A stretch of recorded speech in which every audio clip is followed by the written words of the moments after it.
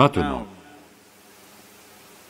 l'essence de tout cela, c'est que la première chose, c'est de comprendre la nature de la façon dont l'existence a lieu. Vous pouvez soit regarder ceci, soit regarder l'atome, soit regarder l'univers. Si vous voulez regarder l'univers, c'est complexe, c'est difficile, parce que vous n'avez pas un siège aux premières loges, vous savez. Il n'y a pas... Ce n'est pas comme un stade où vous pouvez vous asseoir quelque part et regarder tout l'univers. Très difficile. Vous ne pouvez le voir que par morceaux. Si vous voulez observer un atome, personne n'a jamais vu un atome, savez-vous cela? Savez-vous cela? Même dans un super microscope électronique, vous ne pouvez pas voir un atome. On a observé son activité, mais on n'a jamais vu un atome en tant que tel. Mais on l'a brisé.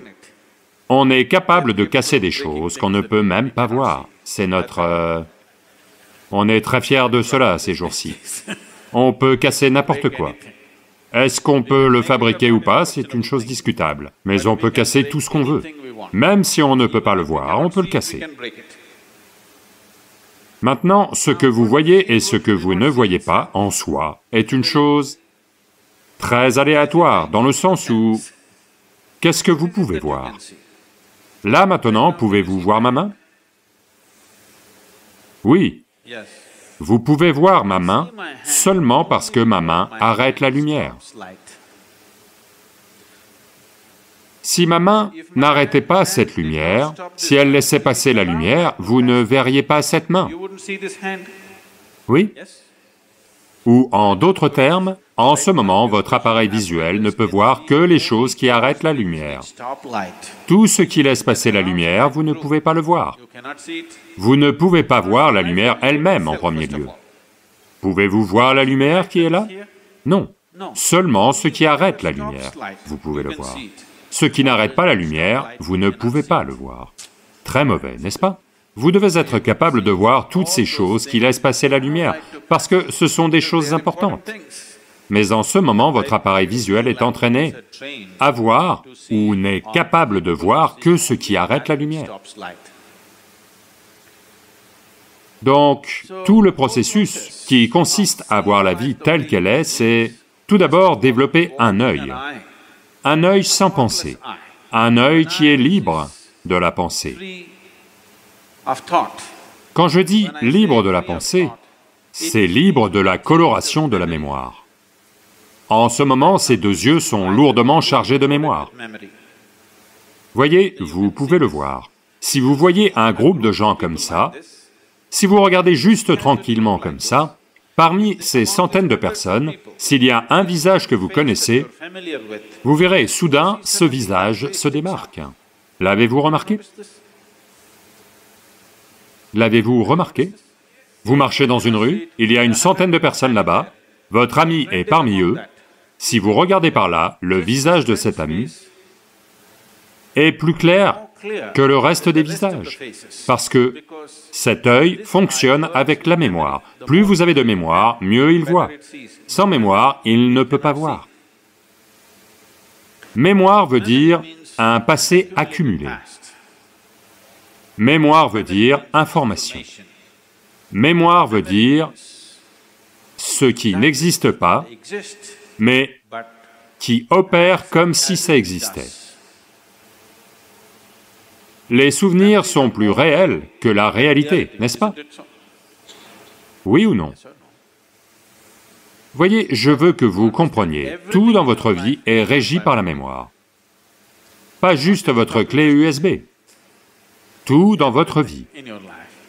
Quand je dis mémoire, pas juste ce que vous portez ici. Votre corps lui-même est un corps de mémoire. Pourquoi, si vous mangez une banane, ça devient un corps masculin, et si elle mange une banane, ça devient un corps féminin? C'est simplement du fait de la mémoire qu'il contient, n'est-ce pas? Les informations qui sont stockées dans ce corps-ci et ce corps-là sont différentes. Une banane devient un homme, la même banane devient une femme. Oui ou non? Ou vous mangez différents types de bananes?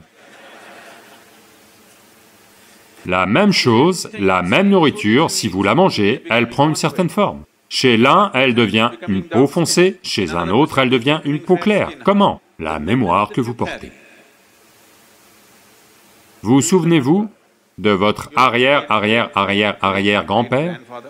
Non, mais son nez trône sur votre visage. Votre corps s'en souvient, n'est-ce pas? Vous n'avez peut-être aucune idée de qui c'était, mais votre corps s'en souvient encore aujourd'hui. Il y a 1 million d'années, comment étaient vos ancêtres, il s'en souvient encore, n'est-ce pas? Donc, ce que vous appelez mon corps est juste un corps de mémoire. Et les yeux sont chargés de mémoire. Un œil qui est chargé de mémoire, un œil qui est corrompu par la mémoire, ne peut rien voir tel que c'est. Il ne va voir les choses que comme ça l'arrange, parce que le logiciel fonctionne de l'intérieur. Il ne va pas vous permettre de voir quoi que ce soit tel que c'est. C'est ce que, traditionnellement, on appelle le karma. C'est là, dans votre corps. C'est là dans vos énergies, c'est là dans la façon dont vos réactions chimiques ont lieu, c'est là dans votre cerveau, c'est là dans votre mental, c'est là en tout. Même dans l'énergie physique que vous portez, il y a de la mémoire. Parce que vous verrez, les énergies de chaque personne se comportent différemment des autres, simplement du fait du type de mémoire qu'elle porte. Si vous voulez vous débarrasser de cela, c'est un long processus. Et si vous vous débarrassez de cela, il va y avoir un démantèlement de la personnalité et du corps. Donc, une autre façon est de créer une distance vis-à-vis de lui. Tenez-le juste un peu à l'écart. Quand vous voulez jouer avec lui, vous jouez avec lui. Quand vous voulez l'arrêter, vous devez pouvoir l'arrêter. Donc pour ça, un regard externe est nécessaire. En ce moment, vos oreilles sont chargées de mémoire, vos yeux sont chargés de mémoire, votre langue est chargée de mémoire. Pourquoi? Si vous êtes né au Karnataka et que vous allez dans le nord de l'Inde, la nourriture n'a pas bon goût, c'est parce que la langue est chargée de mémoire. Oui ou non? Avez-vous souffert de cela ou non? Vous êtes allé dans le nord et ils ont dit...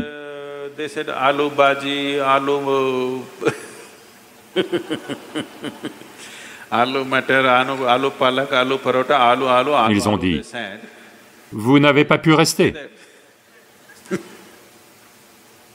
Parce que votre langue est chargée de mémoire.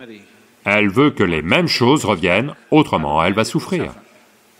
Donc, ce que être chargé de mémoire veut dire, c'est que un cocon du passé vous enserre. Il ne va pas vous permettre de même passer dans le présent. Un cocon du passé vous enserre, et vous lui permettez de le faire parce que vous vous sentez en sécurité. Ça crée un cocon. Il y a de la sécurité, mais dans la sécurité, il y a aussi de l'emprisonnement. Vous êtes vraiment en sécurité si on vous enferme dans un coffre, n'est-ce pas? Mais le problème, c'est que vous ne pouvez pas sortir. C'est tout le problème. Les murs que vous construisez pour vous protéger deviennent aussi des murs d'auto-emprisonnement. Ceci est la nature de la vie. Si vous vous enfermez de l'intérieur ou de l'extérieur, c'est la même chose. Tant que vous n'ouvrez pas la porte, que quelqu'un vous ait enfermé de l'extérieur ou que vous vous soyez enfermé de l'intérieur, il n'y a aucune différence, de toute façon vous êtes emprisonné, n'est-ce pas? Au moins, si quelqu'un vous a enfermé de l'extérieur, vous pouvez au moins vous plaindre et crier. Vous vous êtes enfermé de l'intérieur, vous pouvez seulement être déprimé. Vous ne pouvez même pas crier. Sur qui allez-vous crier? Donc ce processus que l'on regarde, c'est que la mémoire s'imprime à tous les niveaux, jusqu'au niveau des éléments. À partir des 5 éléments qui fonctionnent ici, juste après cela, le travail de la mémoire commence. Donc, quand on prononce le mot « karma », ce n'est pas une formule simple, ou ce n'est pas... Vous savez, les gens disent la théorie du karma. On ne parle pas d'une quelconque théorie, on désigne une certaine réalité. Karma veut dire mémoire. Action et mémoire. Les actions du passé n'existent que sous forme de mémoire, n'est-ce pas? Oui. La mémoire, pas juste celle que vous portez ici. Chaque cellule du corps porte sa propre mémoire. Pourquoi est-ce qu'un atome se comporte différemment d'un autre atome, bien que ce soient les mêmes ingrédients? C'est qu'ils ont une mémoire. Un atome d'hydrogène a un type de mémoire, un atome d'oxygène a un autre type de mémoire. À moins que vous ne les mélangiez, ils vont continuer à se comporter comme ça. Ils sont dans un petit cercle, vous êtes dans un cercle un peu plus grand. L'univers est dans un bien plus grand cercle, mais la même mémoire les gouverne tous. Donc quand on dit karma, on ne parle pas d'un concept ou d'une philosophie. On désigne une certaine réalité qui se manifeste sous la forme de qui vous êtes. La forme même de votre corps est due à la mémoire. Si un oiseau mange une mangue, il devient un oiseau. Si un ver mange une mangue, il devient un ver. Si vous mangez une mangue, vous devenez un être humain, la même mangue. Le nombre de choses qu'elle fait, en fonction du type de mémoire qui est porté. N'est-ce pas? Ce que vous appelez une graine, si vous plantez la même graine, si vous plantez une graine dans le même sol, ici vous plantez un manguier, ici vous plantez un pommier dans le même sol, celui-ci ne va produire que des pommes, celui-ci ne va produire que des mangues. Je sais qu'il y a une photo de journal où vous savez, un jacquier a fait des bananes. Ça c'est autre chose. Oui, vous avez vu ça? Vous êtes tous de Bangalore ou de Devanali?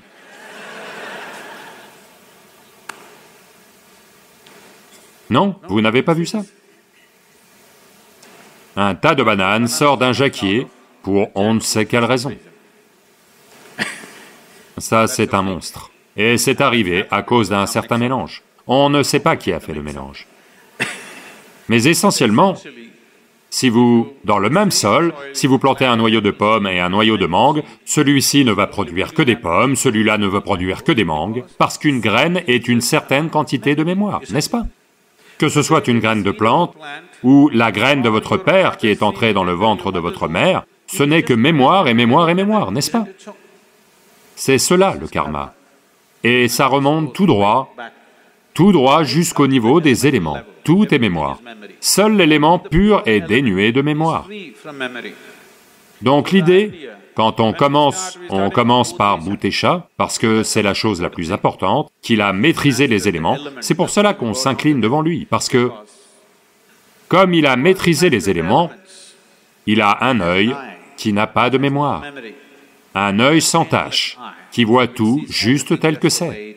Donc le yoga, c'est essentiellement développer un œil qui n'est pas contaminé par la mémoire, qui simplement voit. Il ne voit pas les choses de la façon dont votre mémoire les pervertit. Il voit simplement tout tel que c'est. Cet œil va voir les choses qui n'arrêtent pas la lumière. En ce moment, ces deux yeux ne peuvent voir que ce qui arrête la lumière. Si vous commencez à voir quelque chose qui n'arrête pas la lumière, ça veut dire qu'une autre dimension de l'œil commence à fonctionner.